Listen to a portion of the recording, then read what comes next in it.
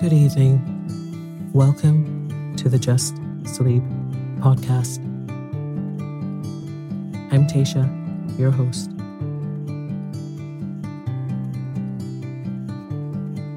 Every week, I will read you an old story to help you relax, put the stressful day behind you, and drift off to sleep.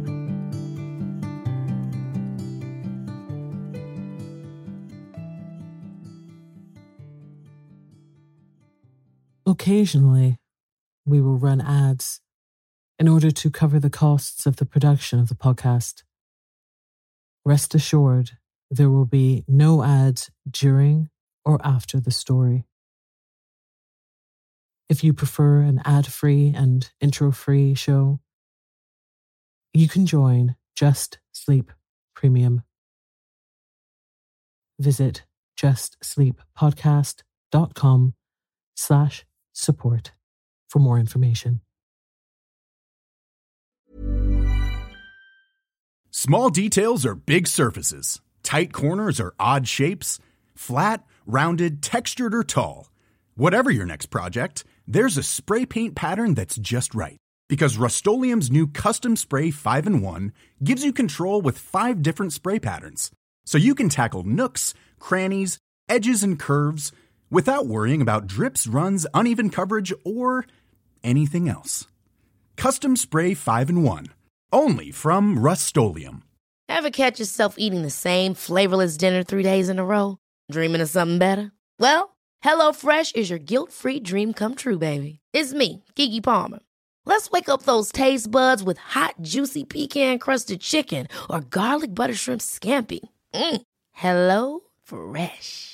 Stop dreaming of all the delicious possibilities and dig in at HelloFresh.com. Let's get this dinner party started. Even on a budget, quality is non-negotiable. That's why Quince is the place to score high-end essentials at 50 to 80% less than similar brands. Get your hands on buttery soft cashmere sweaters from just $60, Italian leather jackets, and so much more. And the best part about Quince, they exclusively partner with factories committed to safe, ethical, and responsible manufacturing. Elevate your style without the elevated price tag with Quince. Go to quince.com/upgrade for free shipping and 365-day returns. This message comes from BOF sponsor eBay. You'll know real when you get it. It'll say eBay Authenticity Guarantee. And you'll feel it. Maybe it's a head-turning handbag, a watch that says it all, jewelry that makes you look like the gem, or sneakers and streetwear so fresh every step feels fly. eBay gets it. So look for the blue check mark next to that thing you love and be confident that every inch, stitch, sole, and logo is checked by experts. With eBay Authenticity Guarantee, you can trust that feeling of real is always in reach. Ensure your next purchase is the real deal. Visit ebay.com for terms.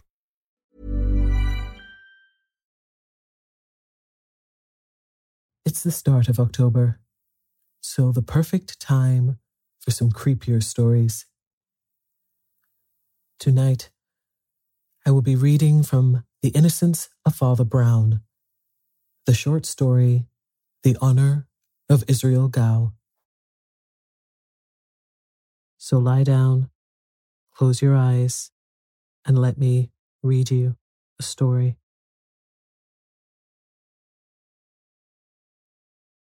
A stormy evening of olive and silver was closing in as Father Brown, wrapped in a grey Scotch plaid, came to the end of a grey Scotch valley and beheld the strange castle of Glengyle. It stopped one end of the glen or hollow, like a blind alley, and it looked like the end of the world.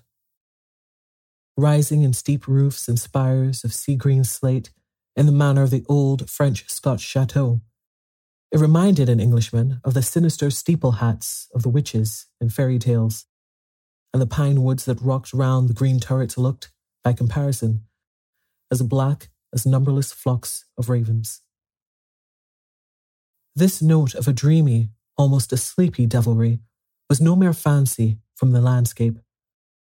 For there did rest on the place one of those clouds of pride and madness and mysterious sorrow which lie more heavily on the noble houses of Scotland than on any other of the children of men. For Scotland has a double dose of the poison called heredity, the sense of blood in the aristocrat and the sense of doom in the Calvinist. The priest had snatched a day from his business at Glasgow to meet his friend Flambeau, the amateur detective, who was at Glengyle Castle with another more formal officer investigating the life and death of the late Earl of Glengyle. That mysterious person was the last representative of a family whose valour, insanity, and violent cunning had made them terrible even among the sinister nobility of their nation in the 16th century. None were deeper in that labyrinthine ambition, in chamber within chamber of that palace of lies that was built up around Mary, Queen of Scots. The rime in the countryside attested the motive and the result of their machinations candidly. As green sap to the simmer trees is red gold to the Ogilvies. For many centuries, there had never been a decent lord in Glengyle Castle, and with the Victorian era, one would have thought that all eccentricities were exhausted. The last Glengyle, however, satisfied his tribal tradition by doing the only thing that was left for him to do. He disappeared. I do not mean that he went abroad. By all accounts, he was still in the castle, if he was anywhere. For though his name was in the church register and the big red peerage, nobody ever saw him under the sun. If anyone saw him, it was a solitary manservant, something between a groom and a gardener. He was so deaf that the more businesslike assumed him to be dumb, while the more penetrating declared him to be half-witted. A gaunt, red-haired labourer with a dogged jaw and chin, but quite blank blue eyes, he went by the name of Israel Gow, and was the one silent servant on that deserted estate. But the energy with which he dug potatoes and the regularity with which he disappeared into the kitchen gave people an impression that he was providing for the meals of a superior, and that the strange earl was still concealed in the castle. If society needed any further proof that he was there, the servant persistently asserted that he was not at home. One morning, the provost and the minister, for the Glengyles were Presbyterian, were summoned to the castle. There they found that the gardener, groom, and cook had added to his many professions that of an undertaker, and had nailed up his noble master in a coffin. With how much or how little further inquiry this odd fact was passed, did not as yet very plainly appear, for the thing had never been legally investigated till Flambeau had gone north 2 or 3 days before. By then, the body of Lord Glengyle, if it was the body, had lain for some time in the little churchyard on the hill. As Father Brown passed through the dim garden and came under the shadow of the chateau, the clouds were thick and the whole air damp and thundery. Against the last stripe of the green-gold sunset, he saw a human silhouette, a man in a chimney-pot hat with a big spade over his shoulder. The combination was strangely suggestive of a sexton, but when Brown remembered the deaf servant who dug potatoes, he thought it natural enough. He knew something of a Scotch peasant. He knew the respectability which might well feel it necessary to wear dark clothes or an official inquiry. He knew also the economy that would not lose an hour's digging for that. Even the man's start and suspicious stare as the priest went by were consonant enough with the vigilance and jealousy of such a type. The great door was opened by Flambeau himself, who had with him a lean man with iron grey hair and papers in his hand, Inspector Craven from Scotland Yard. The entrance hall was mostly stripped and empty, but the pale, sneering faces of 1 or 2 of the wicked Ogilvies looked down out of black periwigs and blackening canvas. Following them into an inner room, Father Brown found that the allies had been seated at a long oak table, of which their end was covered with scribbled papers flanked with whiskey and cigars. Through the whole of its remaining length was occupied by detached objects arranged at intervals, objects about as inexplicable as any objects could be. One looked like a small heap of glittering broken glass. Another looked like a high heap of brown dust. A third appeared to be a plain stick of wood. "You seem to have a sort of geological museum here," he said as he sat down, jerking his head briefly in the direction of the brown dust and the crystalline fragments. "Not a geological museum," replied Flambeau. "Say a psychological museum." "Oh, for the Lord's sake," cried the police detective, laughing. "Don't let's begin with such long words." "Don't you know what psychology means?" asked Flambeau, with friendly surprise. "Psychology means being off your chump." "Still, I hardly follow," replied the official. "Well," said Flambeau with decision, "I mean that we've only found out one thing about Lord Glengyle. He was a maniac." The silhouette of Gao, with his top hat and spade, passed the window, dimly outlined against the darkening sky. Father Brown stared passively at it and answered, "I can understand there must have been something odd about the man, or he wouldn't have buried himself alive, nor been in such a hurry to bury himself dead. But what makes you think it was lunacy?" "Well," said Flambeau, "you just listen to the list of things Mr. Craven has found in the house." "We must get a candle," said Craven suddenly. "A storm is getting up, and it's too dark to read." "Have you found any candles?" asked Brown, smiling. "Among your oddities?" Flambeau raised a grave face and fixed his dark eyes on his friend. "That is curious too," he said. 25 candles and not a trace of a candlestick." In the rapidly darkening room and rapidly rising wind, Brown went along the table to where a bundle of wax candles lay among the other scrappy exhibits. As he did so, he bent accidentally over the heap of red-brown dust, and a sharp sneeze cracked the silence. "Hello," he said. "Snuff." He took one of the candles, lit it carefully, came back, and stuck it in the neck of the whiskey bottle. The unrestful night air, blowing through the crazy window, waved the long flame like a banner. And on every side of the castle they could hear the miles and miles of black pine wood seething like a black sea around a rock. "I will read the inventory," began Craven gravely, picking up one of the papers. "The inventory of what we found loose and unexplained in the castle. You are to understand that the place generally was dismantled and neglected, but 1 or 2 rooms had plainly been inhabited in a simple but not squalid style by somebody who was not the servant Gao. The list is as follows. First item.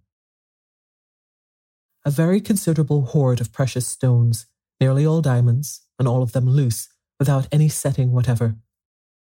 Of course, it is natural that the Ogilvies should have family jewels, but those are exactly the jewels that are almost always set in particular articles of ornament.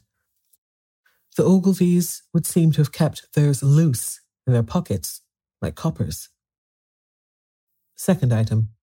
Heaps and heaps of loose snuff, not kept in a horn or even a pouch, but lying in heaps on the mantelpieces, on the sideboard, on the piano, anywhere. It looks as if the old gentleman would not take the trouble to look in a pocket or lift a lid. Third item. Here and there, about the house, curious little heaps of minute pieces of metal, some like steel springs, and some in the form of microscopic wheels, as if they had gutted some mechanical toy. Fourth item. The wax candles, which have to be stuck in bottlenecks because there's nothing else to stick them in. Now I wish you to note how very much stranger all this is than anything we anticipated. For the central riddle, we are prepared. We've all seen at a glance that there was something wrong about the last Earl. We have come here to find out whether he really lived here, whether he really died here, whether that red-haired scarecrow who did his burying had anything to do with his dying. But suppose the worst in all this, the most lurid or melodramatic solution you like. Suppose the servant really killed the master, or suppose the master isn't really dead, or suppose the master is dressed up as the servant, or suppose the servant is buried for the master. Invent what Wilkie Collins tragedy you like, and you still have not explained a candle without his candlestick, or why an elderly gentleman of good family should habitually spill snuff on the piano. the core of the tale we could imagine. It is the fringes that are mysterious. By no stretch of fancy can the human mind connect together snuff and diamonds and wax and loose clockwork. I think I see the connection, said the priest. This Glengyle was mad against the French Revolution. He was an enthusiast for the Ancien regime and was trying to reenact literally the family life of the last Bourbons. He had snuff because it was the 18th century luxury, wax candles because they were the 18th century lighting. The mechanical bits of iron represent the locksmith hobby of Louis XVI. The diamonds are for the diamond necklace of Marie Antoinette. Both the other men were staring at him with round eyes. What a perfectly extraordinary notion, cried Flambeau. Do you really think that is the truth? I'm perfectly sure it isn't, answered Father Brown. Only you said that nobody could connect snuff and diamonds and clockwork and candles. I give you that connection offhand. The real truth, I'm very sure, lies deeper. He paused a moment and listened to the wailing of the wind in the turrets. Then he said, the late Earl of Glengyle was a thief. He lived a second and darker life as a desperate housebreaker. He did not have any candlesticks because he only used these candles cut short in the little lantern he carried. The snuff he employed as the fiercest French criminals have used pepper, to fling it suddenly in dense masses in the face of a captor or pursuer. But the final proof is in the curious coincidence of the diamonds and the small steel wheels. Surely that makes everything plain to you. Diamonds and small steel wheels are the only two instruments with which you can cut out a pane of glass. The bough of a broken pine tree lashed heavily in the blast against the window pane behind them, as if in parody of a burglar, but they did not turn round. Their eyes were fastened on Father Brown. Diamonds and small wheels, repeated Craven, ruminating. Is that all that makes you think it the true explanation? I don't think it the true explanation, replied the priest placidly. But you said that nobody could connect the four things. The true tale, of course, is something much more humdrum. Glengyle had found, or thought he had found, precious stones on his estate. Somebody had bamboozled him with those loose brilliants, saying they were found in the castle caverns. The little wheels are some diamond-cutting affair. He had to do the thing very roughly, in a very small way, with the help of a few shepherds or rude fellows on these hills. Snuff is the one great luxury of such Scotch shepherds. It's the one thing with which you can bribe them. They didn't have candlesticks because they didn't want them. They held the candles in their hands when they explored the caves. Is that all? Asked Flambeau, after a long pause. Have we got to the dull truth at last? Oh no, said Father Brown. As the wind died in the most distant pine woods with a long hoot, as of mockery, Father Brown, with an utterly impassive face, went on. I only suggested that because you said one could not plausibly connect snuff with clockwork or candles with bright stones. 10 false philosophies will fit the universe. 10 false theories will fit Glengyle Castle. But we want the real explanation of the castle and the universe. But are there no other exhibits? Craven laughed, and Flambeau rose smiling to his feet and strolled down the long table. Items 5, 6, 7, etc., he said, and certainly more varied than instructive. A curious collection, not of lead pencils, but of the lead out of lead pencils. A senseless stick of bamboo with the top rather splintered. It might be the instrument of the crime, only there isn't any crime. The only other things were a few old missals and little Catholic pictures which the Ogilvies kept, I suppose, from the Middle Ages, their family pride being stronger than their Puritanism. We only put them in the museum because they seem curiously cut about and defaced. The heady tempest without drove a dreadful rack of clouds across Glengyle and threw the long room into darkness as Father Brown picked up the little illuminated pages to examine them. He spoke before the drift of darkness had passed, but it was the voice of an utterly new man. Mr. Craven, said he, talking like a man 10 years younger, you've got a legal warrant, haven't you, to go up and examine that grave? The sooner we do it, the better, and get to the bottom of this horrible affair. If I were you, I should start now." "Now?" repeated the astonished detective. "And why now?" "Because this is serious," answered Brown. "This is not spilt snuff or loose pebbles. That might be there for 100 reasons. There's only one reason I know of for this being done, and the reason goes down to the roots of the world. These religious pictures are not just dirtied or torn or scrawled over, which might be done in idleness or bigotry, by children or by Protestants. These have been treated very carefully and very strangely. In every place where the great ornamented name of God comes in the old illuminations, it has been elaborately taken out. The only other thing that has been removed is the halo around the head of the child Jesus.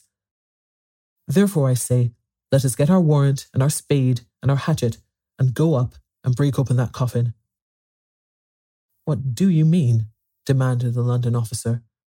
"I mean," answered the little priest, and his voice seemed to rise slightly in the roar of the gale, "I mean that the great devil of the universe may be sitting on the top tower of this castle at this moment, as big as 100 elephants and roaring like the apocalypse. There is black magic somewhere at the bottom of this." "Black magic?" repeated Flambeau in a low voice, for he was too enlightened a man not to know of such things. "But what can these other things mean?" "Oh, something damnable, I suppose," replied Brown impatiently. "How should I know? How can I guess all their mazes down below? Perhaps you can make a torture out of snuff and bamboo. Perhaps lunatics lust after wax and steel filings. Perhaps there is a maddening drug made of lead pencils. Our shortest cut to the mystery is up the hill to the grave." His comrades hardly knew that they had obeyed and followed him, till a blast of the night wind nearly flung them on their faces in the garden. Nevertheless, they had obeyed him like automata, for Craven found a hatchet in his hand and the warrant in his pocket. Flambeau was carrying the heavy spade of the strange gardener. Father Brown was carrying the little gilt book from which had been torn the name of God. The path up the hill to the churchyard was crooked but short. Only under that stress of wind it seemed laborious and long. Far as the eye could see, farther and farther as they mounted the slope, were seas beyond seas of pines, now all a slope one way under the wind. And that universal gesture seemed as vain as it was vast, as vain as if that wind were whistling about some unpeopled and purposeless planet. Through all that infinite growth of grey-blue forest sang, shrill and high, that ancient sorrow that is in the heart of all heathen things.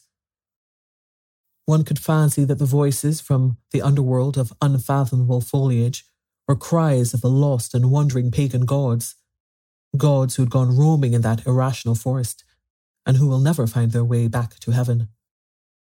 "You see," said Father Brown in low but easy tone, "Scotch people before Scotland existed were a curious lot. In fact, they're a curious lot still. But in the prehistoric times I fancy they really worshipped demons. That," he added genially, "is why they jumped at the Puritan theology." "My friend," said Flambeau, turning in a kind of fury, "what does all that snuff mean?" "My friend," replied Brown, with equal seriousness, "there is one mark of all genuine religions, materialism. Now, devil worship is a perfectly genuine religion." They had come up on the grassy scalp of the hill, one of the few bald spots that stood clear of the crashing and roaring pine forest. A mean enclosure, partly timber and partly wire, rattled in the tempest to tell them the border of the graveyard. But by the time Inspector Craven had come to the corner of the grave, and Flambeau had planted his spade point downwards and leaned on it, they were both almost as shaken as the shaky wood and wire. At the foot of the grave grew great tall thistles, grey and silver in their decay. Once or twice, when a ball of thistledown broke under the breeze and flew past him, Craven jumped slightly, as if it had been an arrow. Flambeau drove the blade of his spade through the whistling grass into the wet clay below. Then he seemed to stop and lean on it as on a staff. "Go on," said the priest very gently. "We're only trying to find the truth. What are you afraid of?" "I'm afraid of finding it," said Flambeau. The London detective spoke suddenly in a high, crowing voice that was meant to be conversational and cheery. I wonder why he really did hide himself like that. Something nasty, I suppose. Was he a leper? Something worse than that, said Flambeau. And what do you imagine, asked the other, would be worse than a leper? I don't imagine it, said Flambeau. He dug for some dreadful minutes in silence and then said in a choked voice, I'm afraid of his not being the right shape. Nor was that piece of paper, you know, said Father Brown quietly, and we survived even that piece of paper.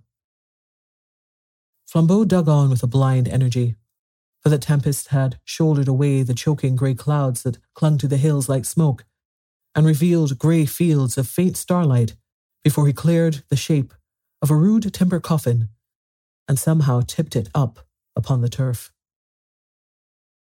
Craven stepped forward with his axe. A thistletop touched him, and he flinched.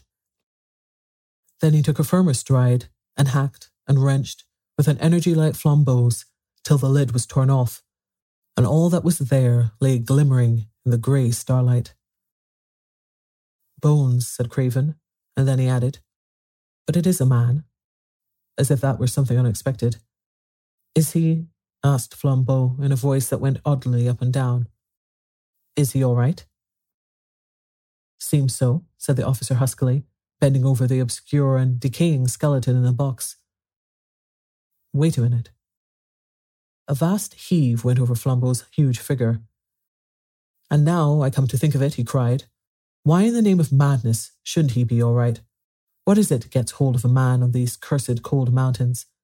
I think it's the black, brainless repetition. All these forests, and all over an ancient horror of unconsciousness. It's like the dream of an atheist. Pine trees and more pine trees, and millions more pine trees. God, cried the man by the coffin. But he hasn't got a head. While the others stood rigid, the priest, for the first time, showed a leap of startled concern. No head, he repeated. No head, as if he had almost expected some other deficiency. Half-witted visions of a headless baby born to Glengyle, of a headless youth hiding himself in the castle, of a headless man pacing those ancient halls or that gorgeous garden, passed in panorama through their minds. But even in that stiffened instant, the tale took no root in them and seemed to have no reason in it. They stood, listening to the loud woods and the shrieking sky quite foolishly, like exhausted animals. Thought seemed to be something enormous that had suddenly slipped out of their grasp. There are 3 headless men, said Father Brown, standing round to this open grave. The pale detective from London opened his mouth to speak and left it open like a yokel, while a long scream of wind tore the sky. Then he looked at the axe in his hands, as if it did not belong to him, and dropped it. Father, said Flambeau, in that infantile and heavy voice he used very seldom, what are we to do? His friend's reply came with the pent promptitude of a gun going off. Sleep, cried Father Brown. Sleep. We have come to the end of the ways. Do you know what sleep is? Do you know that every man who sleeps believes in God? It is a sacrament, for it is an act of faith, and it is a food. And we need a sacrament, if only a natural one. Something has fallen on us that falls very seldom on men.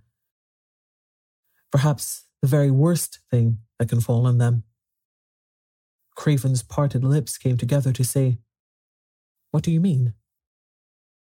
The priest had turned his face to the castle as he answered, We have found the truth, and the truth makes no sense. He went down the path in front of them with a plunging and reckless step very rare with him, and when they reached the castle again, he threw himself upon sleep with the simplicity of a dog. Despite his mystic praise of slumber, Father Brown was up earlier than anyone else except the silent gardener, and was found smoking a big pipe and watching that expert at his speechless labours in the kitchen garden.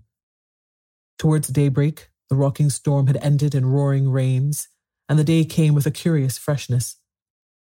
The gardener seemed even to have been conversing, But at sight of the detectives, he planted his spade sullenly in a bed and, saying something about his breakfast, shifted along the lines of cabbages and shut himself in the kitchen.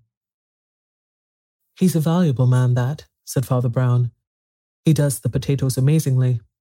Still," he added, with a dispassionate charity, "he has his faults. Which of us hasn't? He doesn't dig this bank quite regularly. There, for instance," and he stamped suddenly on one spot. "I'm really very doubtful about that potato." "And why?" asked Craven, amused with the little man's hobby. "I'm doubtful about it," said the other, "because old Gow was doubtful about it himself. He put his spade in methodically in every place but just this. There must be a mighty fine potato just here." Flambeau pulled up the spade and impetuously drove it into the place. He turned up, under a load of soil, something that did not look like a potato, but rather like a monstrous, overdomed mushroom. But it struck the spade with a loud click. It rolled over like a ball and grinned up at them. "The Earl of Glengyle," said Brown sadly, and looked down heavily at the skull. Then, after momentary meditation, he plucked the spade from Flambeau, and saying, "We must hide it again," clamped the skull down in the earth. Then he leaned his little body and huge head on the great handle of the spade that stood up stiffly in the earth, and his eyes were empty and his forehead full of wrinkles. "If one could only conceive," he muttered, "the meaning of this last monstrosity." And leaning on the large spade handle, he buried his brows in his hands, as men do in church. All the corners of the sky were brightening into blue and silver. The birds were chattering in the tiny garden trees, so loud it seemed as if the trees themselves were talking. But the three men were silent enough. "Well, I give it all up," said Flambeau at last, boisterously. "My brain and this world don't fit each other, and there's an end of it. Snuff, spoilt prayer books, and the insides of musical boxes. What?" Brown threw up his bothered brow and rapped the spade handle with an intolerance quite unusual with him. "Oh, tut, tut, tut, tut," he cried. "All that is as plain as pikestaff. I understood the snuff and clockwork and so on when I first opened my eyes this morning, and since then I've had it out with old Gow, the gardener, who is neither so deaf nor so stupid as he pretends. There's nothing amiss about the loose items. I was wrong about the torn mass book too. There's no harm in that. But it's this last business. Desecrating graves and stealing dead men's heads. Surely there's harm in that. Surely there's black magic still in that. That doesn't fit into the quite simple story of the snuff and the candles." And, striding about again, he smoked moodily. "My friend," said Flambeau with a grim humour, "you must be careful with me, and remember I was once a criminal." The great advantage of that estate was that I always made up the story myself and acted it as quick as I chose. This detective business of waiting about is too much for my French impatience. All my life, for good or evil, I have done things at the instant. I always fought duels the next morning. I always paid bills on the nail. I never even put off a visit to the dentist. Father Brown's pipe fell out of his mouth and broke into 3 pieces on the gravel path. He stood rolling his eyes. "Lord, what a turnip I am," he kept saying. "Lord, what a turnip." Then, in a somewhat groggy kind of way, he began to laugh. "The dentist," he repeated. 6 hours in the spiritual abyss, and all because I never thought of the dentist. Such a simple, such a beautiful and peaceful thought. Friends, we've passed a night in hell. But now the sun has risen, the birds are singing, and the radiant form of the dentist consoles the world. "I will get some sense out of this," cried Flambeau, striding forward, "if I use the tortures of the Inquisition." Father Brown repressed what appeared to be a momentary disposition to dance on the now sunlit lawn, and cried quite piteously like a child, "Oh, let me be silly a little. You don't know how unhappy I have been. And now I know that there has been no deep sin in this business at all. Only a little lunacy, perhaps. And who minds that?" He spun round once more, then faced them with gravity. "This is not a story of crime," he said. "Rather, it is the story of a strange and crooked honesty. We are dealing with the one man on earth, perhaps, who has taken no more than his due. It is a study in the savage living logic that has been the religion of this place. That old local rhyme about the house of Glengyle, as green sap to the simmer trees is red gold to the Ogilvies, was literal as well as metaphorical. It did not merely mean that the Glengyle sought wealth. It was also true that they literally gathered gold. They had a huge collection of ornaments and utensils in that metal. They were in fact misers whose mania took that turn. In the light of that fact, run through all the things we found in the castle: diamonds without their gold rings, candles without their gold candlesticks, snuff without the gold snuff boxes, pencil leads without the gold pencil cases, a walking stick without its gold top, clockwork without the gold clocks, or rather watches. And mad as it sounds, because the halos and the name of God in the old missals were of real gold, these also were taken away. The garden seemed to brighten, the grass to grow greener in the strengthening sun, as the crazy truth was told. Flambeau lit a cigarette as his friend went on. "We're taken away," continued Father Brown. "We're taken away, but not stolen.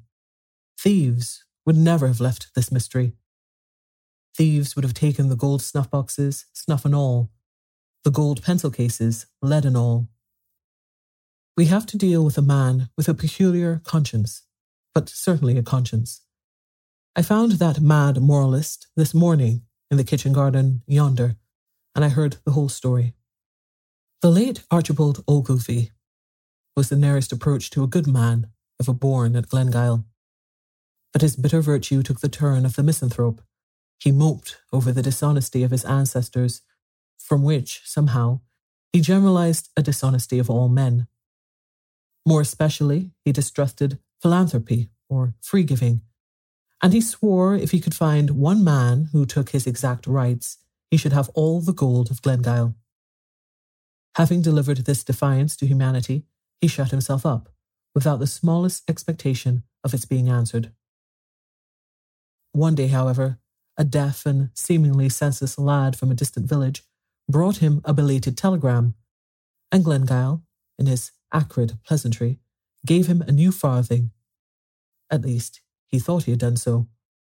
But when he turned over his change, he found the new farthing still there and a sovereign gone. The accident offered him vistas of snaring speculation. Either way, the boy would show the greasy greed of the species. Either he would vanish, a thief stealing a coin, or he would sneak back with it virtuously, a snob seeking a reward. In the middle of that night, Lord Glengyle was knocked up out of his bed, for he lived alone, and forced to open the door to the deaf boy. He brought with him, not the sovereign, but exactly 19 shillings and 11 pence, 3 farthings in change. Then the wild exactitude of this action took hold of the mad lord's brain like fire. He swore he was Diogenes, that had long sought an honest man, and at last had found one. He made a new will, which I have seen.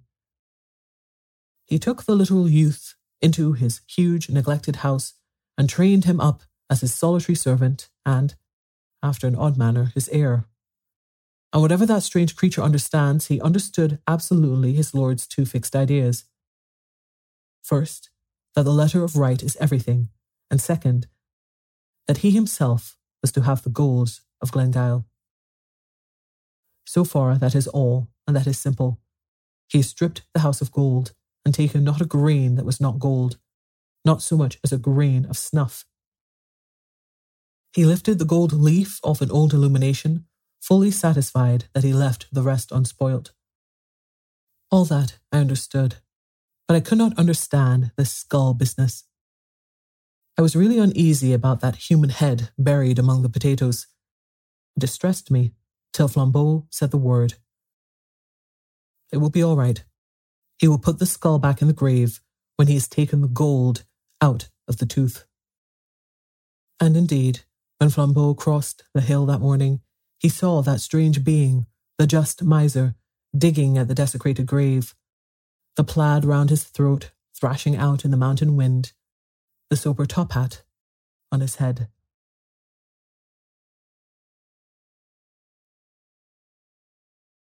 Good night.